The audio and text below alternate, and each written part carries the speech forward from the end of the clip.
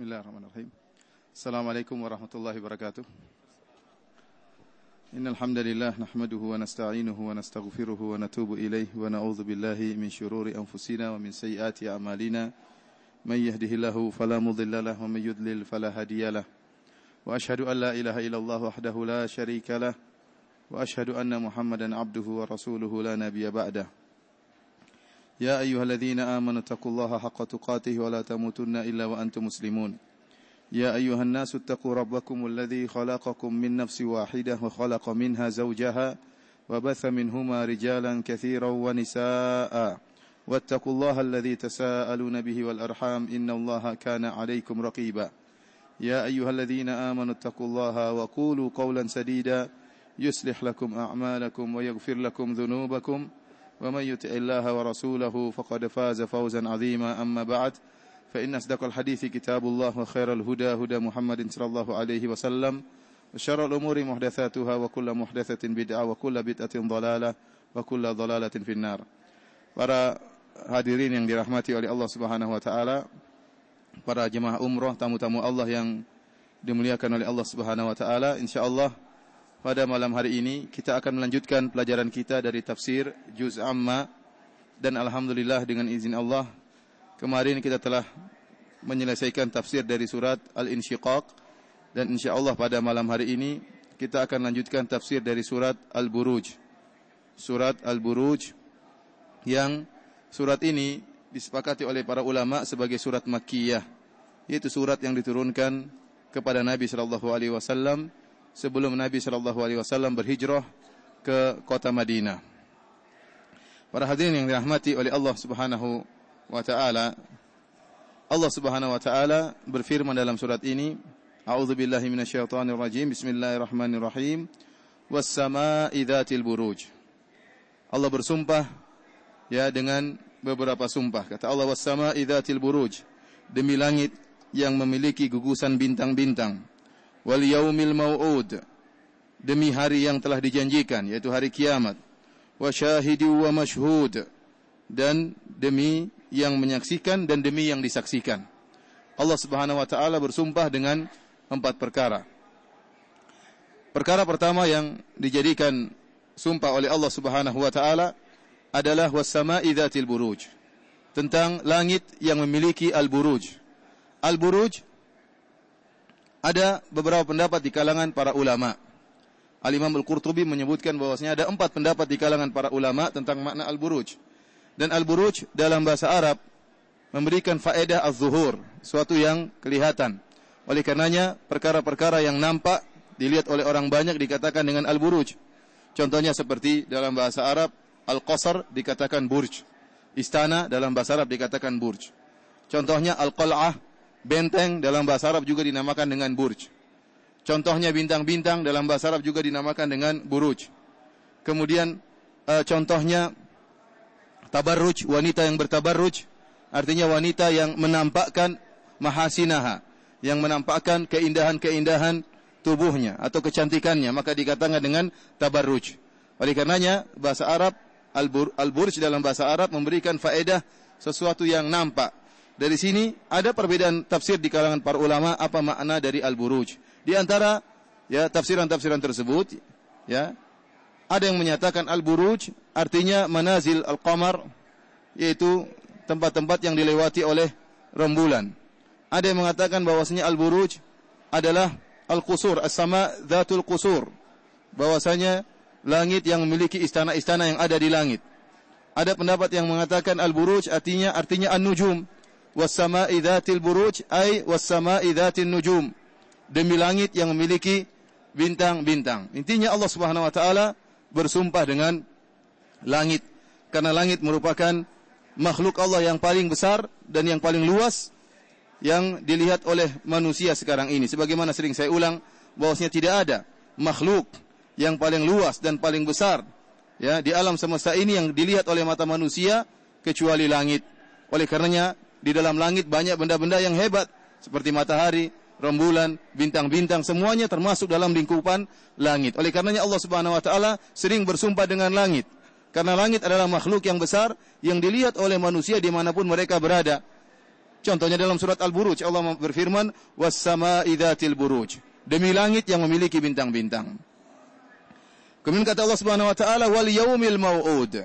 Dan demi hari yang telah dijanjikan. Para ulama untuk ayat ini, "Wal yaumil mau'ud," demi hari yang telah dijanjikan, para ulama telah ijma' bahwasanya yang dimaksud dengan hari yang telah dijanjikan yaitu hari kiamat. Hari kiamat ya akan tiba pada waktunya. Akan tiba pada waktu yang telah ditentukan oleh Allah Subhanahu wa taala. Oleh karenanya para ulama ijma' bahwasanya wal yaumil mau'ud, demi hari yang telah dijanjikan, artinya Allah bersumpah dengan demi hari kiamat. Kemudian Allah bersumpah dengan wasyahidi wa mashhud, demi yang menyaksikan dan demi yang dipersaksikan. Untuk ayat yang ini, syahid wa mashhud, yang menyaksikan dan dipersaksikan, maka terlalu banyak aqwal ulama, terlalu banyak pendapat para ulama tentang syahid wa mashhud. Intinya para ulama, ya kalau kita baca buku tafsir, tafsir Ibnu Katsir atau tafsir Al-Qurtubi atau tafsir Ibnu Jarir, akan disebutkan banyak sekali pendapat tentang makna syahid. Syahid yang menyaksikan saja banyak pendapat tentang ulama tentang makna syahid. Intinya mereka sedang menyebutkan contoh. Di antara syahid adalah seperti Muhammad sallallahu alaihi wasallam, seakan-akan Allah bersumpah demi Muhammad. Di antara yang menyaksikan adalah Allah Subhanahu wa taala, seakan-akan Allah bersumpah dengan dirinya sendiri. Di antara yang menyaksikan adalah umat Muhammad. Banyak khilaf atau banyak pendapat tentang masalah syahid wa masyhud. Oleh karenanya sebagian ulama menyatakan yang dimaksud dengan syahid wa masyhud yaitu demi semua yang menyaksikan dan demi semua yang dipersaksikan. Kenapa Allah menyebutkan hal ini, yang menyaksikan dan dipersaksikan? Nanti akan berkaitan dengan isi dari surat Al-Buruj tentang penyiksaan kaum mukminin dan kaum mukminat. Yang dimana orang-orang kafir menyaksikan orang-orang mukminin dan kaum mukminat yang disiksa dan mereka berlezat-lezatan dengan diazabnya kaum mukminin dan kaum mukminat. Para hadirin yang dirahmati oleh Allah Subhanahu wa taala, Allah bersumpah tadi dengan 4 perkara. Dengan langit, was-sama'i dzatil buruj, demi langit yang memiliki gugusan-gugusan bintang. Wal yaumil mau'ud, demi hari kiamat. Wa syahid, demi yang menyaksikan. Wa masyhud, dan demi yang dipersaksikan. Allah bersumpah untuk apa? Tidak disebutkan oleh Allah dalam Al-Quran Allah bersumpah untuk apa. Tetapi kata para ulama telah dipahami, seperti perkataan Syekh Abdurrahman bin Nasir As-Sa'di, bahwasanya Allah bersumpah untuk menyebutkan tentang hari kiamat. Bahwasanya sumpah-sumpah ini Allah tekankan demi ini, demi ini, demi ini, demi ini akan tiba hari kiamat. Akan tiba hari kiamat. Terlebih lagi surat ini adalah surat Makkiyah yang diturunkan di fase Makkah tatkala Nabi sallallahu alaihi wasallam mendakwahi orang-orang kafir musyrikin Arab yang mereka mengingkari hari kiamat. Oleh karenanya Allah bersumpah dengan langit, dengan hari kiamat, kemudian dengan yang menyaksikan dan disaksikan untuk menekankan bahwasanya akan ada hari kebangkitan. Orang-orang musyrikin mengingkari hari kebangkitan sebagaimana firman Allah Subhanahu wa taala, za'amal ladzina kafaru alla yub'atsu. Qul bala wa rabbi latub'atsunna thumma latunabba'unna bima 'amiltum wa dzalika 'ala Allahi yasir. Orang-orang kafir menyangka bahwasanya mereka tidak akan dibangkitkan. Kata mereka, bagaimana kami mau dibangkitkan sementara tulang sudah melumat, tulang sudah menyatu dengan debu, tulang-tulang sudah hancur dan bersatu dengan tanah. Bagaimana kami bisa dibangkitkan? Kata Allah, za'ama, mereka menyangka. Kata Allah, demi Rabbmu bahwasanya mereka akan dibangkitkan. Latuba'atsunna, sungguh kalian akan dibangkitkan. Tsumma latunabba'unna, dan kalian akan dikabarkan tentang bima amiltum, tentang seluruh yang pernah kalian lakukan di atas muka bumi ini akan dikabarkan kepada kalian. Kemudian kalau Allah tutup firman-Nya dengan berfirman, wa dzalika 'ala Allahi yasir. Itu mudah bagi Allah Subhanahu wa taala. Setelah itu Allah Subhanahu wa taala menyebutkan tentang ujian yang dihadapi oleh kaum mukminin dan kaum mukminat. Kata Allah Subhanahu wa taala, "Qutila ashabul ukhdud." Qutila ashabul ukhdud. Terlaknatlah orang-orang yang menggali parit-parit untuk menyiksa kaum mukminin dan kaum mukminat. Ayat ini disebutkan oleh Al-Hafidh Ibnu Katsir dalam tafsirnya. Ada beberapa pendapat di kalangan para ulama tentang siapa yang dimaksud dengan orang-orang yang telah membuat parit, kemudian membuat khandak, membuat ukhdud, kemudian membakar kaum mukminin dan kaum mukminat. Siapa mereka ini? Ada pendapat mengatakan mereka adalah ahlu Faris, yang mereka bahwasanya pembesar-pembesar mereka, raja-raja mereka ingin menghalalkan nikahul maharim, ingin menghalalkan bolehnya menikah di antara mahram, antara seorang lelaki dengan bibinya, antara seorang lelaki dengan adiknya, Ya, dengan di antara mahram boleh menikah. Maka tatkala itu qama ulama'uhum, maka para ulama di zaman tersebut menentang pendapat ini. Akhirnya para raja tatkala itu, para pembesar tatkala itu tidak suka dengan penentangan para ulama. Maka mereka pun membuat khandak, membuat parit, kemudian mereka membakar hidup-hidup para ulama tersebut. Ini pendapat diriwayatkan dari Ali bin Abi Thalib radhiyallahu taala anhu. Pendapat yang lain menyatakan bahwasanya yang dimaksud oleh Allah adalah kisah peperangan antara kaum mukminin dengan orang-orang kafir dari negeri Yaman. Tatkala terjadi peperangan pertama, kaum mukminin mengalahkan orang-orang kafir. Namun pada peperangan berikutnya kaum mukminin dikalahkan oleh orang-orang kafir. Tatkala mereka dikalahkan, maka mereka dibunuh dengan sadis. Caranya, orang-orang kafir tersebut mereka menggali khandak, parit-parit. Setelah itu kaum mukminin dan kaum mukminat dibakar hidup-hidup oleh mereka. Di antaranya ada yang mengatakan bahwa ini terjadi di negeri Habasyah, dan pendapat yang datang dalam hadis di antaranya dalam hadis yang sahih bahwasanya kisah ini terjadi pada Bani Israel. Pada Bani Israel, yaitu suatu zaman antara Nabi Isa alaihissalam dengan Nabi Muhammad sallallahu alaihi wasallam. Kita tahu bahwasanya nabi sebelum Nabi Muhammad adalah Nabi Isa. Nabi Isa adalah nabi terakhir dari Bani Israel. Setelah itu ratusan tahun kemudian baru muncul Nabi Muhammad sallallahu alaihi wasallam, sekitar 600 tahun. 500 tahun lebih baru kemudian muncullah Nabi Muhammad sallallahu alaihi wasallam. Terjadi kasus pembantaian dan penyiksaan kaum mukminin dan kaum mukminat terjadi di zaman ini, fatrah di antara zaman Nabi Isa dengan sebelum munculnya Nabi Muhammad sallallahu alaihi wasallam, sebagaimana kisah tersebut disebutkan oleh Nabi sallallahu alaihi wasallam. Saya akan menyebutkan hadis tentang hal ini, ya. Hadis yang sahih.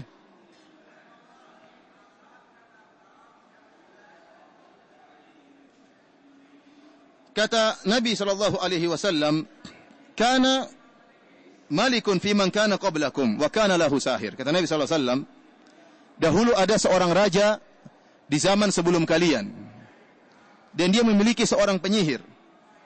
Tatkala sang penyihir sudah mencapai masa tua, sudah tua dan akan meninggal dunia, maka sang penyihir berkata kepada sang raja,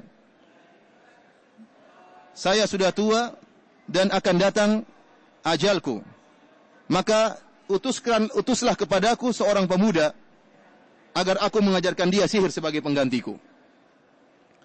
Fadafa ilaihi gulaman fakana yu'allimuhu sihr. Maka sang raja pun mencari seorang pemuda, tentunya pemuda yang cerdas, kemudian diberikan kepada sang penyihir untuk diajari ilmu sihir. Jadi ilmunya harus diwariskan sebelum dia meninggal dunia.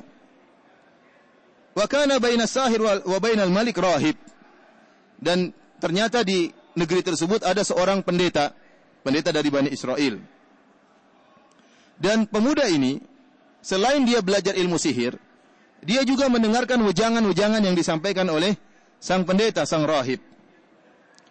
Maka suatu saat dia mendengar perkataan-perkataan sang rahib, sang pendeta, fa'ajabahu nahwuhu kalamuhu. Maka dia pun senang dengan wejangan-wejangan sang pendeta.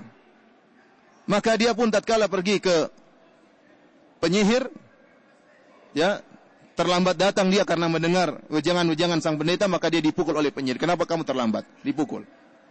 Kemudian juga tatkala dia pulang menuju keluarganya, dia terlambat, maka dia pun dipukul oleh keluarganya. Maka dia pun mengeluhkan hal ini kepada sang rahib.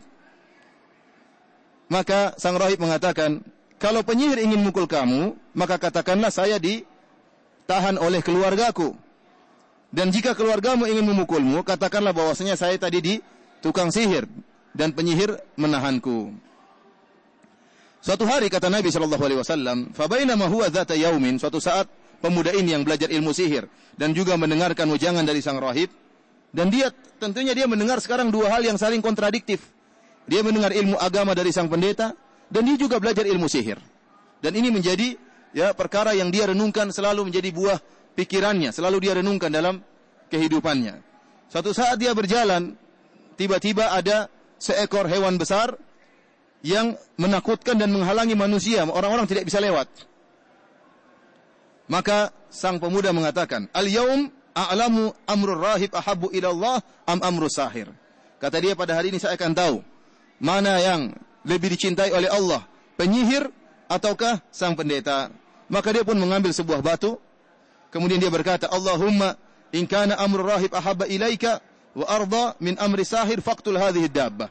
Dia berdoa, ya Allah, kalau memang perkara pendeta lebih kau cintai daripada sang penyihir, maka bunuhlah hewan tersebut dengan batu ini. Maka dia pun melempar hewan tersebut, maka hewan tersebut pun mati. Maka orang-orang pun bisa melewati jalan tersebut setelah matinya hewan tadi. Maka dari situ dia pun tahu bahwasanya ar-rahib, pendeta, lebih dicintai oleh Allah Subhanahu wa taala. Maka dia pun mendatangi sang rahib. Kemudian dia menyampaikan tentang apa yang telah terjadi. Maka sang rahib mengatakan, ya bunayya, anta afdalu minni. Engkau lebih mulia daripada saya. Wa innaka satubtala, dan engkau akan diuji oleh Allah Subhanahu wa taala. Fa in ibtulita fala tadulla alayya. Kalau kau diuji, maka jangan kau tunjukkan diriku kepada siapapun. Ya, jangan kau ceritakan tentang diriku. Maka tiba-tiba Allah Subhanahu wa taala memberikan karamah kepada pemuda ini. Maka dia pun bisa menyembuhkan orang buta, dia bisa menyembuhkan orang yang terkena albino, dan banyak penyakit-penyakit bisa dia sembuhkan. Di antara orang dia sembuhkan adalah teman duduk sang raja. Teman duduk sang raja ini, dia adalah dulunya orang dekat dengan raja, kemudian dia buta. Ya. Maka dia mendengar tentang orang yang buta ini, maka didatangi. Ya. Maka sang raja pun, orang buta ini pun mendatangi sang pemuda dengan bawa hadiah yang banyak. Kemudian dia mengatakan, wahai fulan, wahai pemuda, sembuhkanlah aku, maka kau akan mendapatkan hadiah yang banyak yang telah aku kumpulkan. Maka dia mengatakan, ma ana ashfi ahadan, saya tidak bisa menyembuhkan siapapun. Innama yashfillah, yang menyembuhkan hanyalah Allah Subhanahu wa taala. Fa in amanta bihi da'autullaha fasyafak. Kalau kau beriman dengan Allah, aku akan doakan Allah agar menyembuhkanmu. Maka dia pun beriman, orang ini, maka didoakan oleh sang pemuda, maka dia pun sembuh, bisa melihat lagi. Kemudian setelah dia bisa melihat, dia kembali menemui raja, karena dia temannya sang raja, orang buta ini.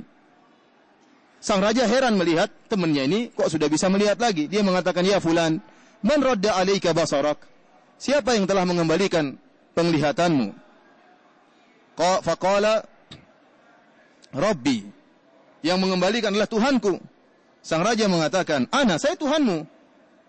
Kata sang raja, bukan. Apakah ada Tuhan selain aku? Kata sang orang yang sudah sembuh ini, na'am, Rabbi wa Rabbuk, Allah. Ada Tuhan selain kamu, yaitu Tuhanku dan Tuhanmu. Dialah Allah Subhanahu wa ta'ala. Maka kemudian orang tersebut disiksa oleh sang raja untuk menunjukkan siapa yang telah menyembuhkannya. Akhirnya orang ini pun karena disiksa dan disiksa, dia pun menceritakan kejadiannya bahwasanya yang telah menyembuhkan penyakitku adalah sang pemuda. Akhirnya sang raja pun mendatangi sang pemuda. Dan dia pun menyiksa sang pemuda. Sampai dia paksa, dari mana kau belajar mengetahui ilmu agama? Sampai akhirnya sang pemuda pun menunjukkan kepada sang pendeta. Akhirnya ketahuan sang pendeta. Datanglah sang raja kepada sang pendeta. Kemudian sang raja mengancam, wahai pendeta, kembalilah, tinggalkanlah agamamu dan berimanlah kepadaku, kepada raja. Sang pendeta tidak mau, maka kemudian dia pun mengambil minsyar, mengambil gergaji, kemudian diletakkanlah di tengah kepalanya, kemudian dibelah sampai ke bawah badannya. Dan sang pendeta tetap bersabar, tidak berubah dari keimanannya. Kemudian dia berkata, sang raja berkata kepada sang buta yang sudah sembuh, irji an dinik, fa'aba. Engkau juga harus kembali kepada agamamu, beriman kepadaku. Kata teman yang sudah sembuh tadi dari kebutaannya, tidak, saya tidak akan kembali kepada agamamu. Maka dia pun digergaji juga, meninggal dunia. Kemudian dia berkata kepada sang pemuda yang mendoakan kesembuhan bagi orang yang buta tadi, irji an dinik, tinggalkanlah agamamu, fa'aba, saya tidak mau. Maka dia pun, sang raja mengirim beberapa orang untuk mengantar sang pemuda di atas gunung dan dilemparkan dari atas gunung untuk membunuh sang pemuda. Maka berangkatlah mereka membawa sang pemuda. Tatkala anak buah sang raja ini sudah mengangkat sang pemuda di puncak gunung, kemudian dia pun mereka hendak melemparkan sang pemuda, maka sang pemuda pun berdoa, Allahumma kfinihim bima syi't. Doanya apa? Allahumma kfinihim bima syi'ta. Ya Allah, jagalah aku, ya, dari gangguan mereka dengan apa yang kau kehendaki, dengan cara apa yang kau kehendaki. Maka tiba-tiba gunung pun bergetar, ya, maka mereka pun yang terjatuh dari puncak gunung dan meninggallah mereka. Tatkala mereka meninggal, sang pemuda selamat, sang pemuda pun datang lagi menemui raja. Dia tidak lari, dia datang menemui raja. Ya. Maka raja bertanya, "Ma fa'ala ashabuka?" Apa yang terjadi dengan teman-temanmu yang tadi telah membawa kamu? Kata dia, "Kafanihimullah, Allah telah menjagaku dari mereka." Maka dia utus lagi beberapa orang. Diutus untuk dibawa ke tengah lautan supaya ditenggelamkan. Maka mereka pun membawa pemuda ini di atas perahu. Tatkala sampai di tengah lautan, tiba-tiba lautan begitu ombak yang begitu besar, maka mereka mengatakan, "Tinggalkanlah agamamu, kalau tidak kami lempar engkau dari perahu ini." Maka dia pun berdoa kepada Allah dengan doanya, "Allahumma kfinihim bima syi'ta." Ya Allah, jagalah aku dengan cara yang kau kehendaki dari mereka. Maka tiba-tiba merekalah yang tenggelam. Akhirnya dia pun kembali lagi menuju sang raja. Sang raja heran, ini orang kok tidak mati-mati. Dia mengatakan, "Innaka lasta biqatili hatta taf'al ma amuruka bihi." Kau tidak bisa bunuh saya, wahai raja, sampai kau jalankan perintahku. Kalau kau menjalankan perintahku, maka kau akan bunuh saya. Kalau tidak, maka kau tidak mungkin bisa membunuhku. Kata sang raja, "Apa perintahmu?" Kata pemuda ini, "Tajma'un nas fi sa'idin wahidin, thumma taslubuni ala jiz'in, wa ta'khudhu sahman min kinanati, thumma qul bismillahi rabbil gulam." Kata sang pemuda, "Kumpulkan seluruh rakyatmu di atas suatu dataran. Kemudian salib saya di sebuah batang pohon. Kemudian ambillah anak panah dari busurku. Kemudian ucapkanlah bismillahi rabbil gulam, dengan nama Allah Tuhannya sang pemuda. Maka saya akan mati kalau kau panah dengan cara seperti itu." Maka dilakukanlah oleh sang raja, karena sang raja ingin bunuh pemuda ini. Maka dikumpulkan seluruh rakyatnya tatkala itu untuk menyaksikan pembantaian sang pemuda. Maka dia pun melakukan apa yang dilakukan oleh sang pemuda. Diambillah anak panah dari tempat anak-anak panah sang pemuda. Kemudian dia pun menancapkan ke busur panah. Kemudian sang raja mengatakan, "Bismillahi rabbil gulam."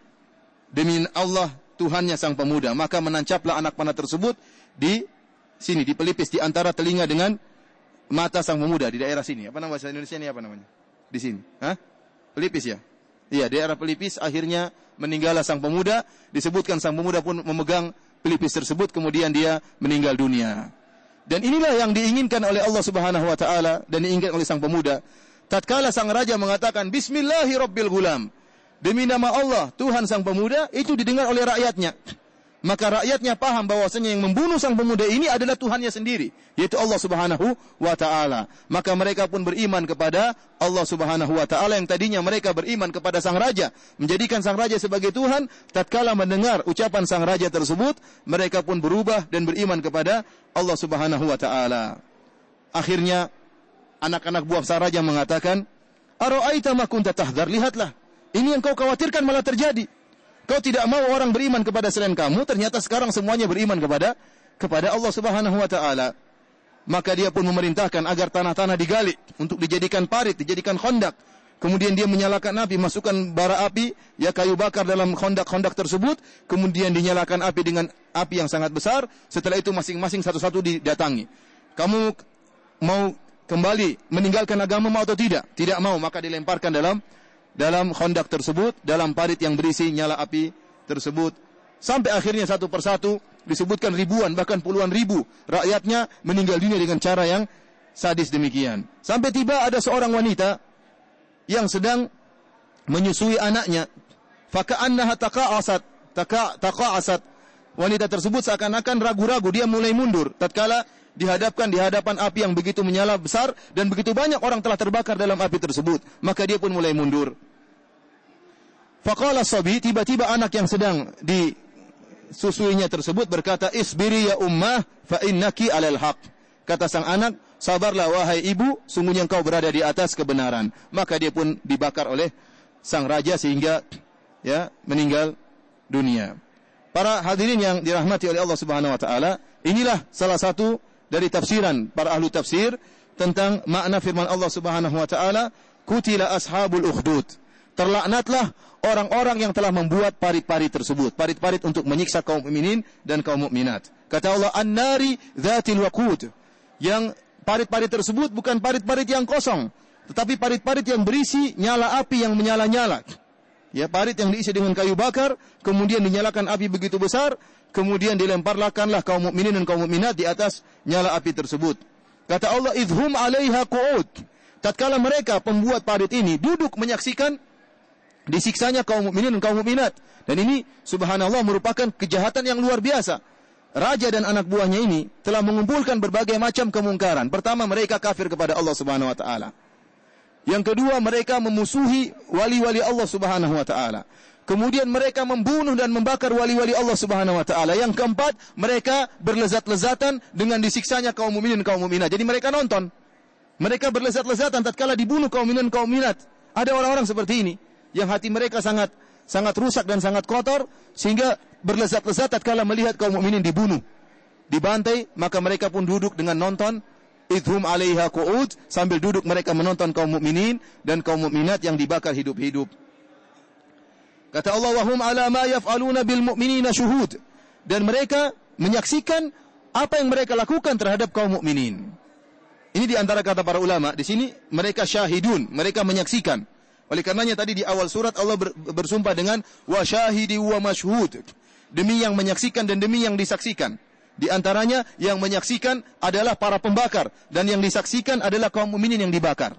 Ini Allah bersumpah dengan mereka. Karena ini kisah yang sangat hebat yang pernah terjadi, bagaimana penyiksaan kaum mukminin dan mereka sabar dalam menghadapi ujian tersebut. Sebelumnya ya, bagaimana lihat sang pendeta digergaji, dan ini bukan perkara yang ringan digergaji. Bukan perkara yang ringan, sakit yang sangat parah. Digergaji seorang dari atas sampai di bawah, dimulai dari kepala. Kemudian bagaimana tadi sahabatnya yang buta pun digergaji. Ya. Kemudian sang pemuda dipanah. Kemudian kaum mukminin kaum mukminat dibakar hidup-hidup. Maka Allah bersumpah dengan mereka, wa syahidi wa mashhud, demi para yang menyaksikan, yang berlesat-lesat dengan disiksaannya kaum mukminin, wa mashhud, dan demi kaum mukminin yang disiksa dan kaum mukminat yang dibakar hidup-hidup. Apa kata Allah Subhanahu wa taala? Kenapa mereka disiksa? Kata Allah, "Ma naqamu minhum illa ayyuminu billahil azizil hamid." Mereka ini tidak disiksa. Kenapa mereka menyiksa kaum mukminin? Tidak ada sebab apa-apa. Bukannya kaum mukminin melakukan kemungkaran, tidak. Tidak ada sebab kecuali satu, illa ayyuminu billahil azizil hamid. Karena mereka beriman kepada Allah Subhanahu wa taala yang Maha Perkasa dan Maha Terpuji. Itu saja sebabnya. Subhanallah, kaum mukminin disiksa gara-gara beriman kepada Allah Subhanahu wa taala. Gara-gara mentauhidkan Allah mereka disiksa dan mereka dibunuh dan mereka diusir. Dan ini salah satu dari sunnatullah yang terjadi di alam semesta ini dan akan terus terjadi. Bahwasanya orang yang berbuat kebaikan akan dimusuhi. Orang yang berbuat kebaikan akan dimusuhi. Dan dimusuhi oleh orang yang buruk yang berlawanan dengan kebaikan tersebut. Oleh karenanya kita dapati wanita-wanita yang berjilbab sangat dimusuhi oleh wanita-wanita yang tidak berjilbab. Karena mereka tidak suka lihat wanita yang berjilbab, dikatakan sok suci, dikatakan sok alim, ya, dikatakan pakai jilbab tapi hatinya kotor dengan ucapan-ucapan yang tidak benar. Mereka ingin semua wanita membuka aurat seperti mereka. Orang-orang yang rajin ke masjid dimusuhi sama orang yang tidak rajin ke masjid, yang tidak mau ke masjid. Ada orang datang lewat pergi ke masjid maka diejek, itu orang ngapain ke masjid? So alim lah, macam dimusuhi. Dan itu sunnatullah yang berlaku hingga saat ini dan akan terus berlaku hingga hari kiamat. Bahwasanya ahlul haq akan dimusuhi oleh ahlul batil. Ahlul haq akan dimusuhi oleh ahlul batil. Mereka tidak dimusuhi karena kemungkaran, tidak. Seharusnya kalau orang memusuhi karena ada kemungkaran dilakukan oleh orang lain, baru dimusuhi, ada kejahatan, ada kezaliman. Tidak, mereka dimusuhi hanya karena beriman, karena kesolehan, maka mereka dimusuhi. Dan ini perkara yang sangat menakjubkan. Oleh karenanya kita dapati, ya, kaum Nabi Lut yang melaksanakan praktek homoseksual, mereka memusuhi orang-orang yang tidak mempraktekkan homoseksual. Mereka memusuhi orang-orang yang tidak mempraktekkan homoseksual. Di antaranya mereka memusuhi Nabi Lut dan para pengikutnya. Mereka mengatakan, akhriju ala Lutin min qaryatikum innahum unasun yatatahharun.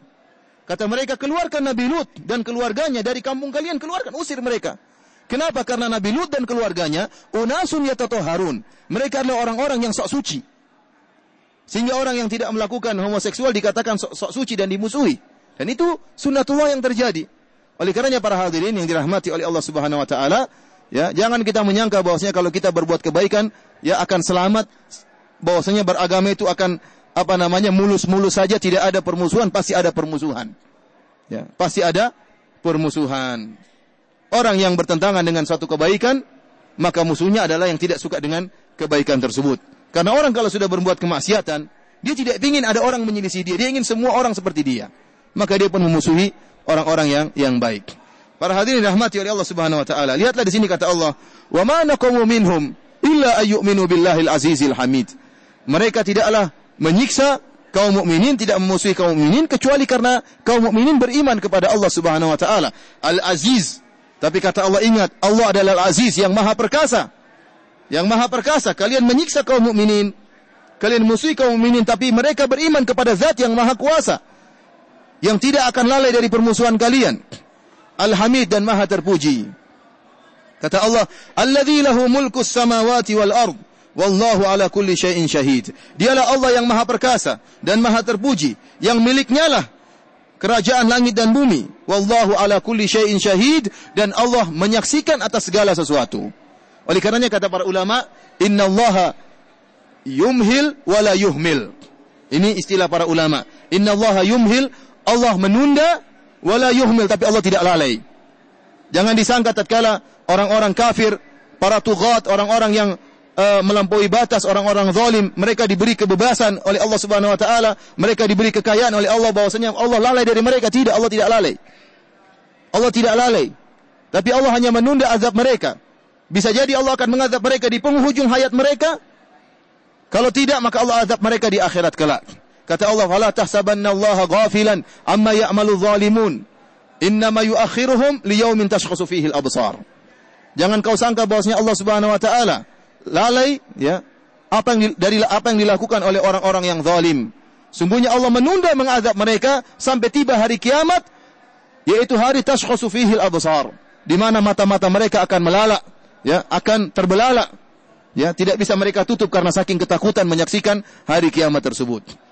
Allah Subhanahu wa taala seakan-akan menyebutkan dalam ayat ini, silakan kalian mengganggu kaum mukminin, silakan kalian mengganggu kaum mukminat.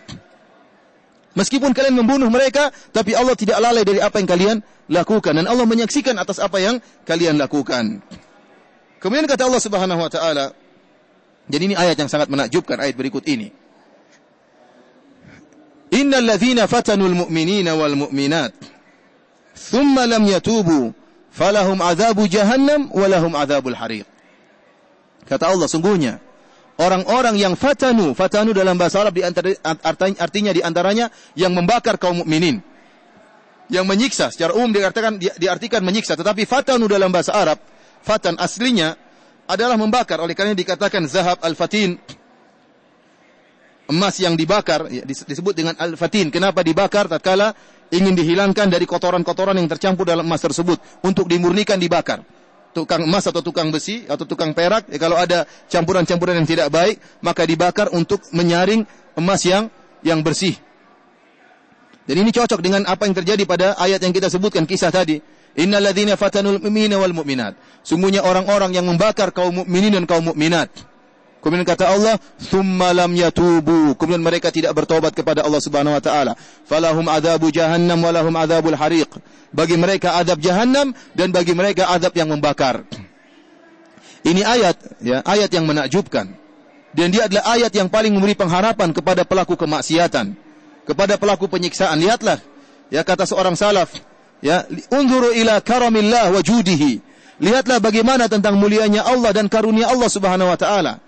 Qatalu awliya Allah. Orang-orang ini telah membunuh, telah membakar wali-wali Allah Subhanahu wa taala. Tsumma da'ahum ila taubah wa huwa yad'uuhum ila taubah. Sementara Allah Subhanahu wa taala mengajak mereka untuk bertobat.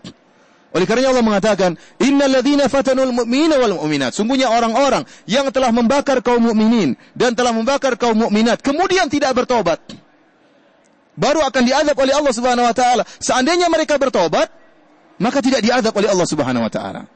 Padahal mereka telah melakukan apa yang telah mereka lakukan. Mereka telah menyiksa kaum mukminin. Mereka telah berlezat-lezatan dengan penyiksaan, pembakaran kaum mukminin. Kita kalau melihat orang seperti ini, kita bilang tidak mungkin diterima taubatnya orang seperti ini. Jangankan membakar kaum mukminin. Kalau ada orang bunuh kaum mukminin satu saja, mungkin kita emosi, kita bilang orang ini tidak bakalan diterima taubatnya. Bagaimana dengan yang membakar ribuan kaum mukminin? Bagaimana kemudian berlezat-lezatan menyaksikan pembakaran kaum mukminin? Menurut akal kita bilang tidak mungkin orang ini akan diampuni oleh Allah. Namun Allah cara pandangnya lain. Allah mengatakan tsumma lam yatubu. Kalau mereka tidak bertobat baru akan diazab oleh Allah Subhanahu wa taala. Kata para ulama menunjukkan seandainya setelah mereka menyiksa kaum mukminin, setelah mereka membakar kaum mukminin dan mukminat, kemudian mereka bertobat, akan diterima tobatnya oleh Allah Subhanahu wa taala. Dan ini menunjukkan luasnya rahmat Allah Subhanahu wa taala. Oleh karenanya Allah mengatakan, "Qul li ibadiyalladzina asrafu ala anfusihim la taqnatu min rahmatillah." Katakanlah kepada hamba-hambaku yang melampaui batas dalam berbuat kemaksiatan, yang tenggelam dalam kemaksiatan, bukan hanya melakukan 1-2 kali kemaksiatan, tapi melampaui batas, asrafu, bermaksiat yang berlebih-lebihan. Kata Allah, la taqnatu min rahmatillah. Janganlah kalian putus asa dari rahmat Allah Subhanahu wa taala. Innallaha yaghfiru dzunuba jami'an. Allah mengampuni seluruh dosa. Innahu huwal ghafurur rahim. Dan dia adalah Allah yang Maha Pengasih lagi Maha Penyayang. Kita tahu kisah tentang pembunuh 100 nyawa dalam Sahih Al-Bukhari. Tatkala ada seorang lelaki, dia sudah membunuh 99 nyawa. Maka tiba-tiba terbetik dalam hatinya ingin bertobat. Ya ikhwan, masalah hidayah di tangan Allah Subhanahu wa taala. Hidayah di tangan Allah Subhanahu wa taala. Kita terkadang melihat orang ini modelnya kayak gini, mana mungkin dia mau sadar? Tidak mungkin, tapi ternyata sadar. Kita dapati bekas preman ada, bekas artis yang ada, bekas artis panas sekarang pakai jilbab ada. Subhanallah, hidayah di tangan Allah Subhanahu wa taala. Sedangkan Fir'aun saja yang tidak mungkin bertobat, masih Allah suruh Nabi Musa untuk mendakwahi. Padahal Allah sudah tahu tidak bakalan bertobat. Bagaimana dengan yang dibawa dari Fir'aun? Mereka berhak untuk kita dakwahi. Oleh karenanya, ya, lihat pembunuh 99 nyawa. Orang ini temperamental, pembunuh ini. Namun setelah dia membunuh 99 nyawa, terbetik dalam hatinya untuk bertobat. Maka dia pun yabahat an a'lami ahlil ard. Maka dia mencari orang yang paling berilmu di atas muka bumi ini. Qadarullah, dia ditunjukkan kepada orang yang paling ahli ibadah di atas muka bumi ini. Belum ketemu dengan orang alim, baru ketemu dengan orang ahli ibadah. Maka dia bertanya, "Wahai fulan, saya sudah membunuh 99 nyawa. Apakah saya mungkin untuk diterima tobatnya?" Kata orang ini, tidak mungkin. Namanya orang terkadang gitu, ada orang yang rajin ibadah tapi bahlul, enggak punya ilmu. Ini banyak seperti ini. Sehingga kalau ditanya dia berfatwa. Bagaimana hukumnya? Oh, hukumnya begini, hukumnya begini. Dan orang terpedaya melihat panjang jenggotnya, melihat hitamnya jidatnya, ya, melihat mungkin pakaiannya yang lusuh seakan-akan ahli ibadah, tapi dia berani dalam berfatwa. Lihatlah orang ini tatkala ditanya, apakah saya akan diterima tobatnya? Kata ahli ibadah ini, tidak mungkin. Dia menggunakan logika dia. Bagaimana kau mau diterima tobatnya? Sudah membunuh 99 orang. Tidak mungkin kau bisa tega membunuh 99 orang kecuali imanmu sudah tidak ada. Maka orang ini karena temperamental langsung dipotong itu kepala itu, orang tersebut. Tidak bisa, saya tidak bisa diterima tobatnya. Nih, shrek, mati. Yang 100 akhirnya meninggal. Menunjukkan orang ini temperamental, mudah sekali untuk membunuh. Tapi subhanallah, masih juga terbetik dalam hatinya untuk bertobat. Tidak puas dia. Maka dia bertanya tentang orang yang paling alim di atas muka bumi. Maka didapatilah orang yang paling alim di atas muka bumi. Dan ditanya, apakah Allah masih menerima tobat saya? Kata orang alim tersebut, bisa. Pergilah kau ke kampung orang-orang yang saleh dan beribadahlah kepada Allah bersama mereka. Maka berangkatlah dia menuju kampung tersebut. Di tengah perjalanan dia meninggal dunia. Tapi niatnya sudah ada dan sudah bertekad untuk bertobat. Buktinya dia sudah berjalan menuju kampung orang-orang saleh. Akhirnya dia tobatnya diterima oleh Allah Subhanahu wa taala. Oleh karenanya rahmat Allah begitu luas, ya. Kalau kita melakukan kemaksiatan, segera bertobat. Jangan datang syaitan mengatakan, aduh kamu tidak bakalan diterima oleh Allah Subhanahu. Kamu modelnya kayak gini, tidak bakalan diterima tobatnya oleh Allah. Ini dusta syaitan. Syaitan ingin kita meninggal dalam keadaan tidak bertobat. Kalau kita meninggal tidak dalam keadaan bertobat, celaka kita di akhirat. Celaka kita di akhirat. Lihatlah bagaimana tadi para penyiksa pembakar kaum mukminin dan kaum mukminat. Ini dosanya luar biasa. Kafir kepada Allah, memerangi musuh-musuh Allah, membunuh dan membakar musuh-musuh Allah, berlezat-lezatan dengan memandang kaum mukminin dan kaum mukminat yang dibakar. Ternyata masih ditawarin tobat oleh Allah Subhanahu wa taala. Fir'aun yang mengaku Tuhan kalau bertobat diterima enggak tobatnya? Diterima oleh Allah Subhanahu wa taala. Apalagi yang lainnya. Para hadirin yang dirahmati oleh Allah Subhanahu wa taala, kata Allah Subhanahu wa taala, "Falahum adzabu jahannam wa lahum adzabul hariq." Kalau mereka tidak bertobat, maka bagi mereka azab neraka jahanam dan bagi mereka adalah azab yang membakar. Ya, al-jaza' min jinsil amal. Balasan sesuai dengan perbuatan. Ya, balasan sesuai dengan perbuatan. Seorang yang menyiksa kaum mukminin dengan dibakar, maka di akhirat akan dibakar oleh Allah Subhanahu wa taala. Kemudian kata Allah Subhanahu wa taala, "Innal ladzina amanu wa 'amilus solihati lahum jannatun tajri min tahtihal anhar, dzalikal fawzul kabir." Sungguhnya orang-orang yang beriman dan beramal saleh, bagi mereka surga-surga yang mengalir di bawahnya sungai-sungai. Dzalikal fawzul kabir, dan ini adalah keberuntungan yang sangat besar. Ya, Allah menjelaskan bahwasanya meskipun mereka kaum mukminin disiksa, dibunuh, sungguhnya itu kebaikan bagi mereka. Karena Allah ingin menyegerakan mereka untuk mendapatkan kelezatan, kenikmatan. Daripada mereka hidup terus tidak merasakan kenikmatan, Allah menyegerakan mereka. Allah ingin mereka segera meninggal dunia. Dengan cara yang mungkin terlihat mengerikan. Mereka disiksa dan dibakar. Tapi sungguhnya begitu mereka meninggal, langsung mendapatkan kenikmatan dari Allah Subhanahu Wa Taala. Kenikmatan di surga sebelum kenikmatan di akhirat. Adapun di akhirat kata Allah Subhanahu Wa Taala, sungguhnya orang-orang yang beriman dan beramal saleh, lahum jannat, bagi mereka taman-taman, bagi mereka kebun-kebun yang indah. Ya. Yang berisi buah-buahan yang mereka kehendaki, berisi kenikmatan, kelezatan yang mereka kehendaki. Apa saja yang mereka, ya, apa yang mereka walahum mata syahi anfusuhum, apa yang diinginkan oleh syahwat mereka, walahuma tad'un, dan apa yang mereka hendak minta, apa yang mereka minta akan dikabulkan di surga. Oleh karenanya ini merupakan kenikmatan yang luar biasa yang akan diraih oleh penduduk surga. Kata Allah Subhanahu wa taala, tajri min tahtihal anhar, akan mengalir sungai-sungai di kebun-kebun surga tersebut. Di antaranya fiha anharun min ma'in ghairi asin, wa anharun min labanin lam yataghayyar ta'mu, wa anharun min khamrin ladzatin lisyaribin, wa anharun min asalin musaffa. Di antara sungai-sungai yang ada di surga, kata Allah, ada sungai dari air yang segar, ada sungai-sungai dari susu yang tidak akan berubah rasanya, tidak akan busuk seperti susu di dunia, tidak. Susu dibiarkan beberapa hari sudah busuk. Ya, di surga enggak, ada sungai susu, ada sungai bir, sungai khamar yang lezat untuk diminum, dan ada sungai dari madu. Tentunya ini hanya sekedar nama-nama, tidak akan sama antara madu dunia dengan madu akhirat, tidak akan sama antara khamar dunia dengan khamar akhirat, tidak akan sama antara susu dunia dengan susu akhirat. Akan tapi demikianlah sungai-sungai yang ada di surga, sedikit gambaran yang Allah berikan kepada kita. Setelah itu Allah Subhanahu wa taala mengatakan, "Inna batasya rabbika lasyadid." Sungguhnya siksaan Tuhanmu benar-benar keras. Wa kadzalika akhdhu rabbika idza akhadha al-qura wa hiya zalimah, inna akhdahu alimun syadid. Kata Allah Subhanahu wa taala, demikianlah siksaan Allah tatkala Allah menyiksa suatu negeri. Sesungguhnya siksaan Allah sangatlah pedih. Dan kita sudah lihat berbagai macam kejadian, telah berlalu orang-orang yang sombong, telah berlalu orang-orang yang angkuh, merasa dirinya sangat hebat, bagaimana Allah mengakhirkan akhir dari hayat mereka. Bagaimana mereka meninggal dalam keadaan parah, bagaimana mereka meninggal dalam keadaan tersiksa, ya. Dan betapa banyak negeri-negeri yang hancur lebur setelah kesombongan yang mereka akui, yang telah meliputi diri mereka, ternyata Allah hancurkan mereka. Kata Allah, "Innahu huwa yubdi'u wa yu'id." Dialah Allah yang memulai dan mengulangi. Dialah Allah yang memulai dan mengulangi. Ada dua tafsiran di kalangan para ulama maksud dari ayat ini. Ada yang mengatakan dialah Allah yang memulai penciptaan, dan dialah yang akan mengulangi penciptaan tersebut dengan membangkitkan manusia pada hari kiamat kelak. Allah yang telah menciptakan manusia, dan nanti Allah akan mengulangi kebangkitan mereka.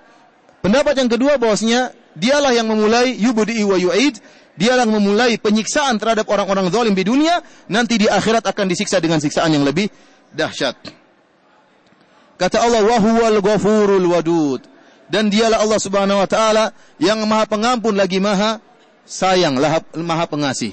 Para hadirin, di antara sifat-sifat Allah yang sangat mulia adalah sifat ghufran, sifat mengampuni. Oleh karenanya di antara nama Allah adalah Al-Ghafur. Al-Ghafur yang Maha Mengampuni adalah nama Allah yang mengandung sifat mengampuni. Apa sih makna maghfirah, ghufran? Yang sering kita mengatakan, Rabbi ghufirli, ya Allah ampunilah hambamu ini. Astaghfirullahal azim, ya Allah aku mohon ampunan darimu, aku mohon maghfirah. Maghfirah dalam bahasa Arab artinya menutupi. Artinya menutupi. Kalau kita mengatakan astaghfirullah, ya Allah aku mengharapkan maghfirah darimu, artinya aku mengharapkan agar kau tidak membuka aibku ya Allah di dunia. Dan agar di akhirat kau juga tutup aibku, tidak kau tampakkan di khalayak ramai. Jadi ini adalah makna dari maghfirah. Di antaranya kalimat mighfar adalah helm yang digunakan oleh seorang yang sedang berperang untuk menutupi kepalanya, melindungi kepalanya. Oleh karena tatkala kita mengatakan astaghfirukallah wa atubu ilaik, kita menggabungkan antara maghfirah dengan taubat. Taubat lebih dikhususkan tentang pengampunan dosa. Adapun maghfirah lebih dikhususkan kepada penutupan aib kita di dunia sebelum di akhirat. Oleh karenanya, setelah kita jelaskan kemarin Ya, tatkala Rasulullah SAW mengatakan, "Wa hasibni Allahumma hasibni hisaban yasira." Ya Allah, hisablah aku dengan hisab yang ringan, yaitu adalah seorang hamba fayanzuru ila kitabihi. Dia melihat kepada kitabnya. Kemudian fayatajawazu lahu anhu. Kemudian Allah maafkan dosa-dosanya. Allah mengatakan kepada dia, "Bukankah kau telah melakukan ini dan itu? Qad satartuka fid dunya, di dunia saya telah menutupi aibmu, dan sekarang saya akan mengampunimu di akhirat." Di antara rahmat Allah Subhanahu wa taala adalah Allah menutup dosa-dosa kita, aib-aib kita. Ya ikhwan, perhatikan ya ikhwan. Kita ini dimuliakan oleh orang lain. Kita ini dihormati oleh orang lain bukan karena kemuliaan kita, bukan karena amal kebajikan kita. Tetapi kita dimuliakan karena aib kita tidak dibuka oleh Allah Subhanahu wa taala. Seandainya aib kita dibuka oleh Allah, tidak ada yang mau dekat dengan kita. Oleh karenanya Muhammad bin Wasi' rahimahullah pernah berkata, "Lau kana lidzunubi rih, ma jalasa ilayya ahad." Kalau seandainya dosa-dosa itu ada baunya, maka tidak seorang pun yang akan duduk dekat dengan saya, tidak ada. Seandainya bergibah itu bau ini, kalau memandang hal yang haram itu bau ini, maka akan keluar banyak bau dari tubuh kita dan tidak ada yang mau dekat dengan kita. Kita dimuliakan oleh orang lain, oleh masyarakat, bukan karena amal soleh yang kita lakukan, tetapi karena aib kita ditutup. Kalau saja satu aib kita dibuka oleh Allah, maka orang akan tinggalkan kita.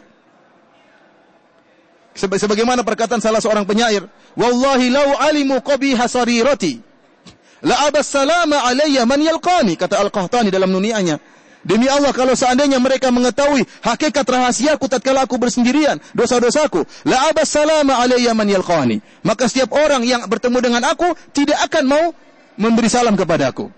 Mereka akan meninggalkan aku. Mereka akan tidak mau bersahabat lagi denganku, dan ini kenyataan.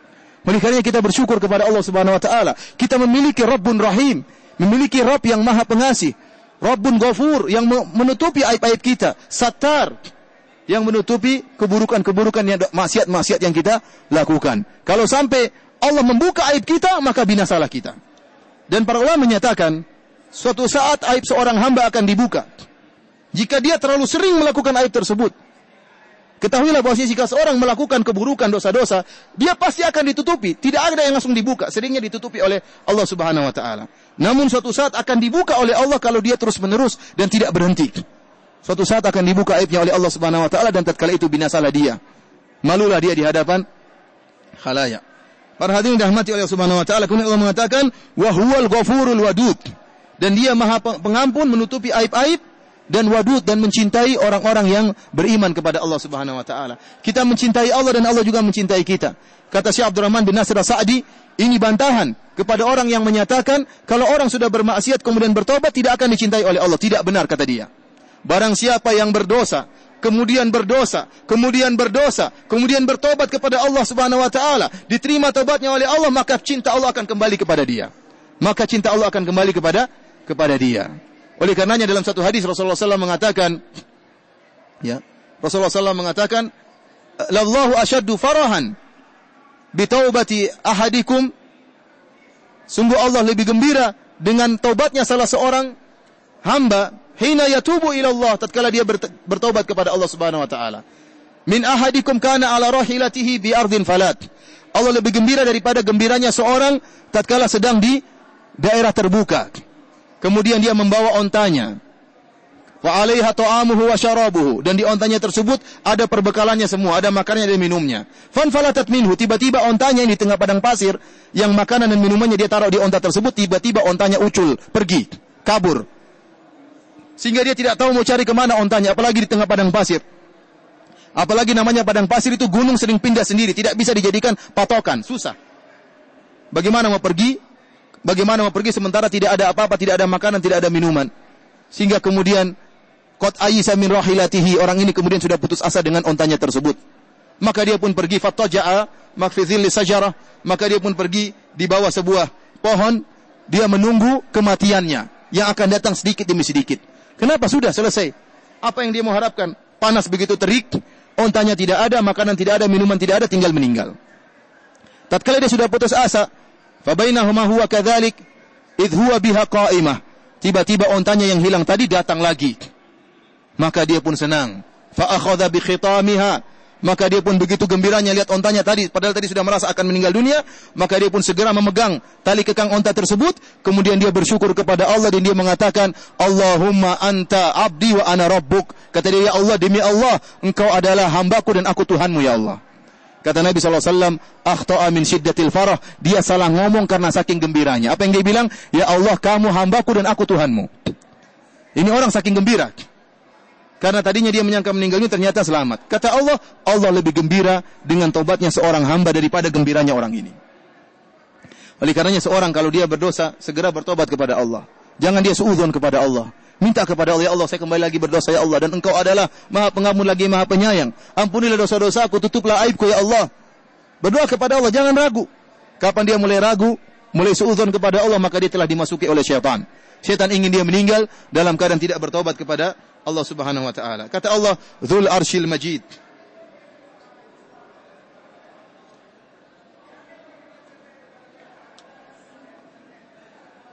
Dzul Arsyil Majid. Dialah Allah Subhanahu wa taala yang memiliki arsy singgasana yang sangat luas. Di antara akidah Ahlussunnah wal Jamaah, Allah punya arsy. Arsy Allah Subhanahu wa taala ini adalah bukanlah kekuasaan Allah, bukan, tetapi benar-benar singgasana. Ada kursi, ada arsy. Kursi Allah begitu luas. Kata Allah, wasi'a kursiyuhus samawati wal ard. Sungguhnya kursi Allah meliputi langit dan bumi. Dan dalam hadis disebutkan, atau dalam riwayat disebutkan, tidaklah kursi dibandingkan dengan singgasana Allah, kecuali seperti cincin yang dilemparkan di sebuah padang. Cincin tersebut kursi Allah, dan padang itulah singgasana Allah Subhanahu wa ta'ala. Dan singgasana Allah Subhanahu wa ta'ala akan dipikul oleh malaikat pada hari kiamat kelak. Wa yahmilu arsya rabbika fawqahum yawma idzin thamaniyah. Kata Allah, pada hari kiamat kelak akan ada 8 malaikat yang memikul ya arsy tersebut.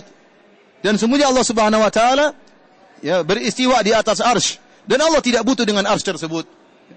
Jangan sampai terpikir dalam benak kita bahwasanya arsy itu singgasana Allah, berarti Allah lebih kecil daripada arsy, berarti Allah butuh kepada arsy, kalau arsy-nya jatuh Allah ikut jatuh. Ini tidak benar. Dan sering saya katakan bahwasanya di bumi saja ada yang kita lihat. Bumi dengan langit, mana yang lebih tinggi?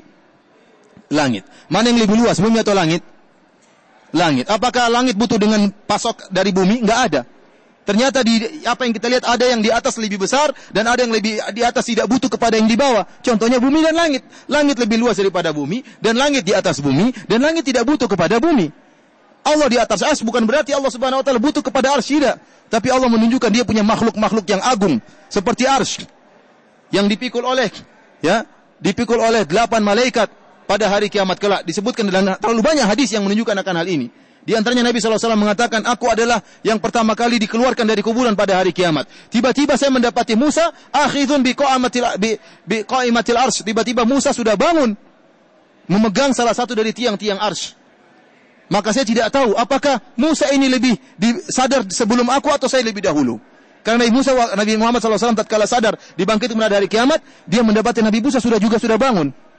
Oleh karenanya Nabi Muhammad mengatakan, saya tidak tahu mana yang lebih duluan, saya atau dia. Intinya arsy adalah singgasana Allah Subhanahu wa taala. Kita tidak tahu bagaimana hakikatnya, dan begitu sangat luas, dan pada hari kiamat akan dipikul oleh 8 malaikat Allah Subhanahu wa taala.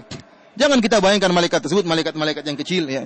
Disebut dalam hadis Nabi SAW mengatakan, udzinali, diizinkan bagiku untuk menceritakan tentang salah satu malaikat pemikul arsy. Antara ujung telinganya dengan pundaknya perjalanan 700 tahun burung terbang ya. Ini baru telinga sampai pundaknya, belum antara kepala sampai kakinya, belum sayapnya, belum bagaimana luasnya arsy tersebut. Belum antara malaikat satu dengan malaikat yang entah jaraknya berapa, kita nggak tahu. Intinya kita beriman bahwasanya Allah memiliki makhluk-makhluk yang luar biasa. Di antaranya langit. Ini luasnya luar biasa. Kata Allah, was-samaa'a banainaha bi'aidin wa inna lamusi'un. Kami yang telah membuat langit-langit dengan kekuatan kami. Wa inna lamusi'un, dan kami yang meluaskan langit tersebut. Siapa yang bisa ukur langit ini? Mana ujungnya tidak pernah kita lihat. Saking luasnya langit tersebut. Arsy lebih luas daripada langit. Dan ini menunjukkan bagaimana Allahu Akbar, Allah maha besar. Para hadirin rahmati Allah Subhanahu wa taala. Kemudian Allah berfirman, hal ataka hadithul junud? Apakah telah datang kepada kalian tentang kisah-kisah para penentang? Fir'aun wa Samud, di antaranya Fir'aun dan kaum Samud. Fir'aun dan bala tentaranya adalah pasukan penentang Allah Subhanahu wa taala. Wa Tsamud, dan adalah Tsamud kaumnya Nabi Saleh yang juga menentang Allah Subhanahu wa taala, yang telah membunuh ontanya Nabi Saleh. Allah binasakan mereka semua, baik Fir'aun dan pengikutnya ataupun para pengikut atau kaumnya Nabi Saleh. Balil ladzina kafaru fi takdzib. Kata Allah, sesungguhnya orang-orang kafir senantiasa mendustakan firman-firman Allah Subhanahu wa taala. Wallahu min waraihim muhit. Dan padahal Allah telah mengepung mereka dari belakang mereka. Mereka tidak akan dibiarkan oleh Allah Subhanahu wa taala. Azab Allah akan meliputi mereka. Bal huwa Qur'anun Majid. Bahkan yang didustakan mereka itu adalah Al-Qur'anul Majid. Al-Qur'an yang mulia fi lauhim mahfuz, yang terjaga di Lauhil Mahfuz. Demikianlah para hadirin rahmati Allah Subhanahu wa taala tafsir singkat dari surat Al-Buruj. Insyaallah besok kita lanjutkan dengan surat yang lain. Kalau ada yang bertanya saya persilakan. Ada yang bertanya? Silakan.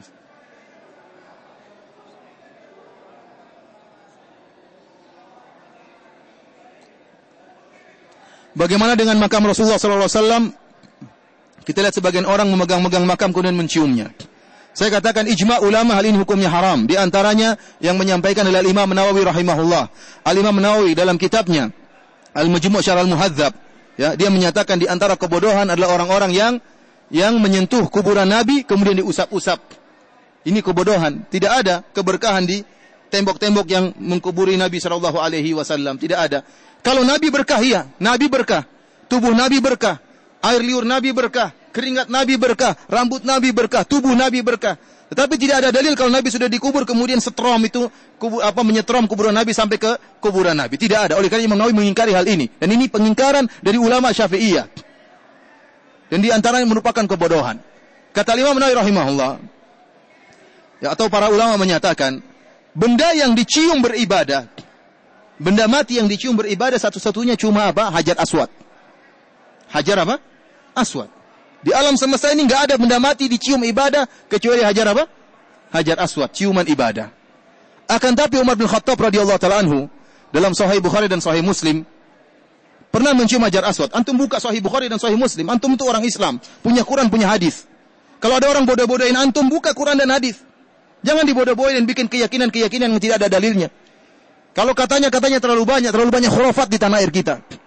Terlalu banyak katanya dan katanya sehingga orang tenggelam dalam keyakinan-keyakinan yang tidak ada dalilnya. Dan tidak boleh kita berkeyakinan ma anzalallahu biha min sultan. Tidak boleh kita berkeyakinan dengan keyakinan yang tidak diturunkan oleh Allah dan Rasulnya.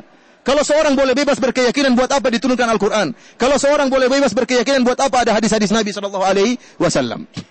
Umar bin Khattab radhiyallahu ta'ala anhu dalam Sahih Bukhari dan Sahih Muslim, tatkala mencium hajar aswad dia mengatakan, "Inilah alamu annaka hajar, la tanfa wa la tadur. Laula anni ra'aitu Rasulullah SAW yuqabbiluka ma qabbaltuka." Kata Umar, "Wahai hajar aswad, kamu hanya sekedar batu. Tidak bisa memberi manfaat dan tidak bisa memberi mudarat. Kalau saya tidak lihat Nabi cium kamu, saya tidak bakalan cium kamu." Hajar aswad dan Ka'bah seluruhnya batu biasa.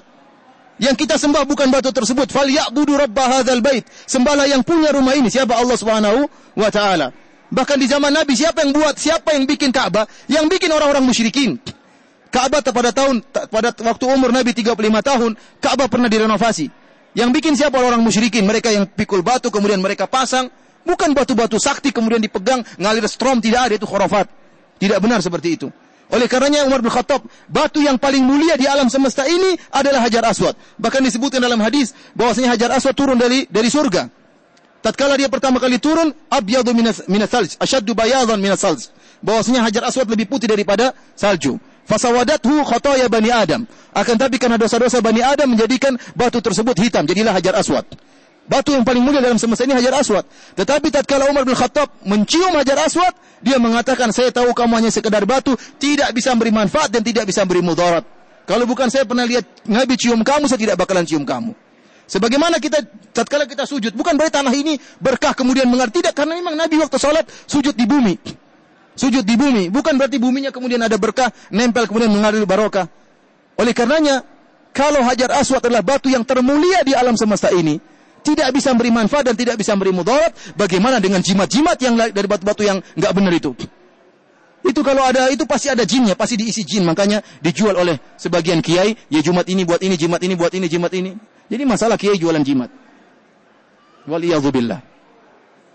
Ya, kemudian bagaimana dengan kuburan Nabi? Tidak ada. Yang mengingkari siapa? Imam Nawawi. Kita ini ngaku madhab Syafi'i, baca buku Al-Majmu' Syarh Al-Muhadzab. Al-Imam Nawawi mengingkari itu. Perbuatan orang-orang yang mengusap-ngusap apa? Mengusap-ngusap kuburan Nabi. Ya. Dan tidak ada memberi manfaat dan tidak bisa memberi mudarat. Oleh karenanya sungguh menyedihkan tatkala kita melihat sebagian kuburan-kuburan pasirnya diambil-ambil.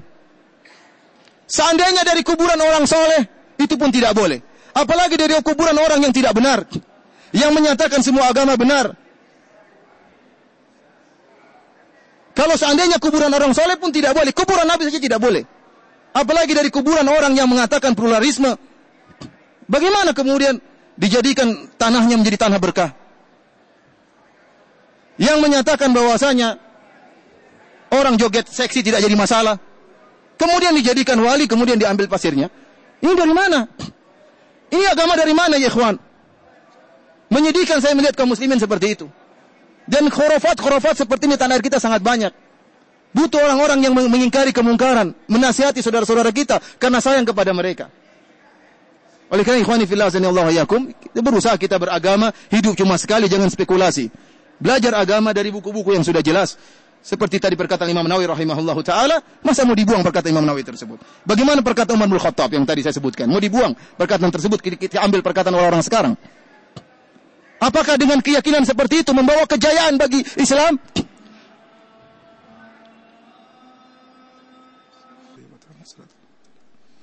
Ada yang bertanya lagi? Silakan. Kalau ada yang bertanya.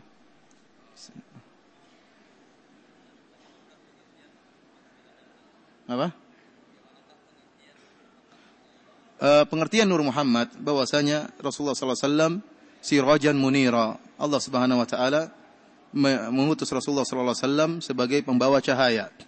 Artinya pembawa kebenaran, menunjukkan kepada jalan yang benar, rahmat bagi kaum mukminin, dan apa yang dibawa oleh Nabi sallallahu alaihi wasallam dari Al-Qur'an dan hadis-hadis merupakan cahaya kebenaran.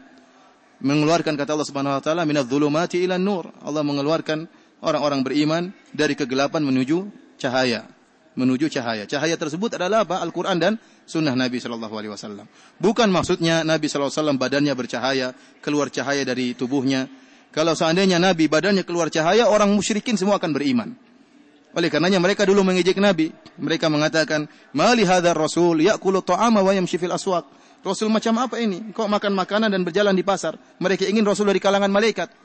Dan kalau ternyata Allah mengutus Nabi Muhammad dalam bentuk bercahaya, keluar cahaya, lampu dari tubuhnya, maka semua orang akan beriman dan tidak ada sisi ujian, Oleh karenanya Aisyah radhiyallahu taala anha tatkala bangun di malam hari, beliau mencari-cari Nabi. Dia pun mencari-cari Nabi, kemudian ternyata saya pun memegang kedua kaki Nabi sedang salat. Kalau Nabi bercahaya tidak perlu dia cari-cari. Sudah kelihatan Nabi sedang sholat, tubuhnya apa? Bercahaya. Dan ini kita mengatakan Nabi adalah manusia yang paling termulia. Pintu surga tidak akan terbuka kecuali yang mengetuk Nabi. Kita mencintai Nabi harus lebih daripada ayah dan ibu kita, daripada anak-anak kita. Bahkan harus lebih mencintai Nabi daripada diri kita sendiri. Dan saya punya ceramah tentang sejarah Nabi, ya puluhan episode tentang sejarah Nabi SAW. Ya mungkin saya lebih kenal tentang Nabi daripada sebagian para hadirin, karena saya ceramah tentang sejarah Nabi, 40 atau 50 ceramah tentang Nabi SAW. Tapi saya tidak dapati hadis-hadis yang menunjukkan Nabi keluarkan cahaya dari tubuhnya. Ya. Dan ini kalau seperti itu, maka semua orang musyrikin akan beriman. Kita mencintai Nabi, tetapi jangan kita berlebihan tentang Nabi SAW. Seperti orang yang mengatakan Nabi tidak punya bayangan. Kenapa tidak punya bayangan? Karena ada cahaya matahari kalah dengan cahaya Nabi. Ini tidak benar. Buktinya dalam hadis Nabi SAW tatkala lempar jamarat, para sahabat menaungi Nabi karena Nabi kepanasan. Dipakai baju untuk apa? Supaya Nabi tidak kepanasan. Buat apa dibuat? Kalau cahaya matahari tidak mengenai Nabi, buat apa dibuat tenda? Ya. Bagi Nabi SAW, buat apa Nabi berteduh? Ya. Kemudian kalau Nabi SAW keluar cahayanya, kenapa? Kata Aisyah, malam-malam kemudian Aisyah tatkala sholat, Aisyah mengatakan, kalau Nabi mau sholat, maka saya pun menarik kaki saya setelah disentuh oleh Nabi. Jadi Aisyah waktu malam-malam Nabi sholat malam, Aisyah tidur menjulurkan kedua kaki Nabi dan dia tidurnya di bagian kiblat. Kapan dia menarik kakinya? Tatkala disentuh oleh Nabi. Kata Aisyah, wa kanatil buyutu laisa fiha masabih. Tatkala itu rumah-rumah tidak ada lampunya. Sehingga saya tidak tahu kapan Nabi mau sujud kecuali disentuh oleh Nabi. Baru dia pun menarik kedua kaki. Kalau Nabi sudah bercahaya, tidak perlu disentuh oleh Nabi. Oh, Nabi mau sujud, sudah ketahuan. Dan ini tidak benar. Contohnya lagi mereka mengatakan Nabi tidak punya kotoran. Kita bilang tidak benar, seperti buktinya Nabi minta air untuk cebok. Buktinya Nabi minta batu untuk istijmar. Kita bilang Nabi adalah manusia yang paling mulia, tetapi tidak boleh kita berlebihan. Ada sifat-sifat manusia Nabi. Ada sifat-sifat kenabian Nabi SAW. Oleh karenanya Allah berfirman, "Qul innama ana basyarum mithlukum." Katakanlah wahai Muhammad dalam surat Al-Kahfi, "Innama ana basyarum mithlukum." Katakanlah, aku ini manusia mithlu seperti kalian. Akan tapi bedanya apa? Yuha ilayya. Aku diberi wahyu oleh Allah Subhanahu wa taala. Oleh karenanya Nabi SAW tatkala salat kemudian dia lupa, kemudian dia sujud sahwu, kata Nabi SAW, "Innama ana basyarum mithlukum ansa kama tansaun. Fa idza nasitu fadzakiruni." Saya manusia seperti kalian. Saya lupa sebagaimana kalian lupa. Kalau saya lupa, ingatkan saya, kata Nabi SAW. Nabi sakit atau tidak? Sakit. Sebagaimana manusia. Nabi makan dan minum sebagaimana manusia? Makan dan minum. Nabi berkeluarga atau tidak? Nabi punya anak atau tidak? Nabi meninggal, innaka mayyitun wa innahum mayyitun. Kau meninggal dan mereka juga akan meninggal. Oleh karenanya meskipun Nabi adalah orang yang harus lebih kita cintai dari siapapun, tapi kita tidak boleh berlebih-lebihan terhadap Nabi. Ada di sana mukjizat-mukjizat Nabi yang luar biasa ada. Seperti Nabi SAW kalau salat dia bisa melihat di belakang, sebagaimana melihat di depan tatkala salat saja. Ini di antara mukjizat Nabi. Di antaranya rambut Nabi SAW bisa dijadikan obat, diletakkan air kemudian airnya diminum. Banyak mukjizat Nabi. Tapi yang tidak disebutkan maka tidak boleh kita berlebih-lebihan. Ya, karena orang tatkala berbicara tentang nur ini pikirannya di kemana-mana. Nur Muhammad, bahwasanya Muhammad diciptakan sebelum langit dan bumi. Akhirnya berkembang pemikiran-pemikiran akidah-akidah yang tidak dibangun di atas dalil Al-Quran dan Sunnah Nabi SAW. Timbullah tarekat ini, tarekat itu, tarekat ini. Akhirnya macam-macam ibadahnya gara-gara Nur Muhammad yang disalahpahami. Ada lagi yang bertanya? Kalau tidak ada, silakan. Pertanyaan terakhir ya. Saya tidak dengar. Tolong dekat. Sini.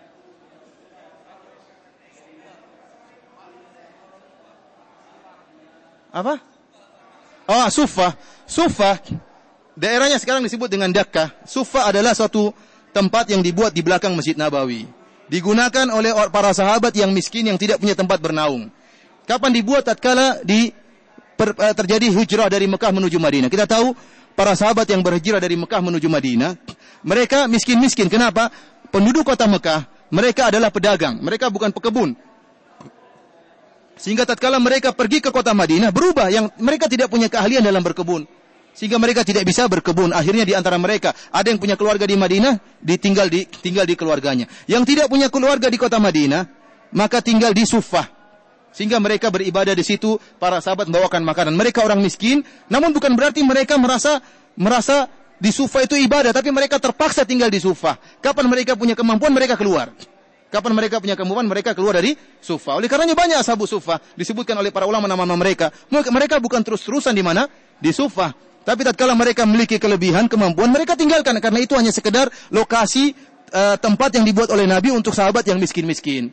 Faham? Maka kemudian setelah itu mereka keluar dari Suffah. Ada di antara mereka yang menjadi mujahid, yang berjihad di jalan Allah Subhanahu wa taala. Ada di antara mereka yang menjadi ahlul ilmi seperti Abu Hurairah di antara ashabu Suffah. Menjadi ulama, meriwayatkan hadis-hadis Nabi SAW. Bukan ashabu Suffah adalah orang yang ibadah saja, tidak belajar, tidak berjuang, tidak berjihad, tidak apa-apa, tidak mau nikah, tidak. Ini enggak benar seperti ini. Itu kondisi, oleh karenanya Suffah tidak terus-terusan. Tatkala sudah tidak dibutuhkan, tidak ada lagi. Itu hanya kondisi tempat yang dimana para sahabat dulu tatkala pertama kali hijrah, mereka dalam keadaan sulit sehingga harus tinggal di situ. Sehingga para sahabat yang lain yang diberi kelebihan oleh Allah mengantar makanan buat mereka. Demikianlah para hadirin rahmati Allah Subhanahu wa taala kajian kita pada kesempatan malam hari ini. Insyaallah besok kita lanjutkan lagi di tafsir surat yang lain di waktu yang sama. Semoga Allah memberkahi umur dan amal kita dan semoga Allah sebagaimana mengumpulkan kita di Masjid Nabawi, Allah kumpulkan kita bersama Nabi di surganya kelak. Amin ya rabbal alamin. Wabillahi taufik. Assalamualaikum warahmatullahi wabarakatuh.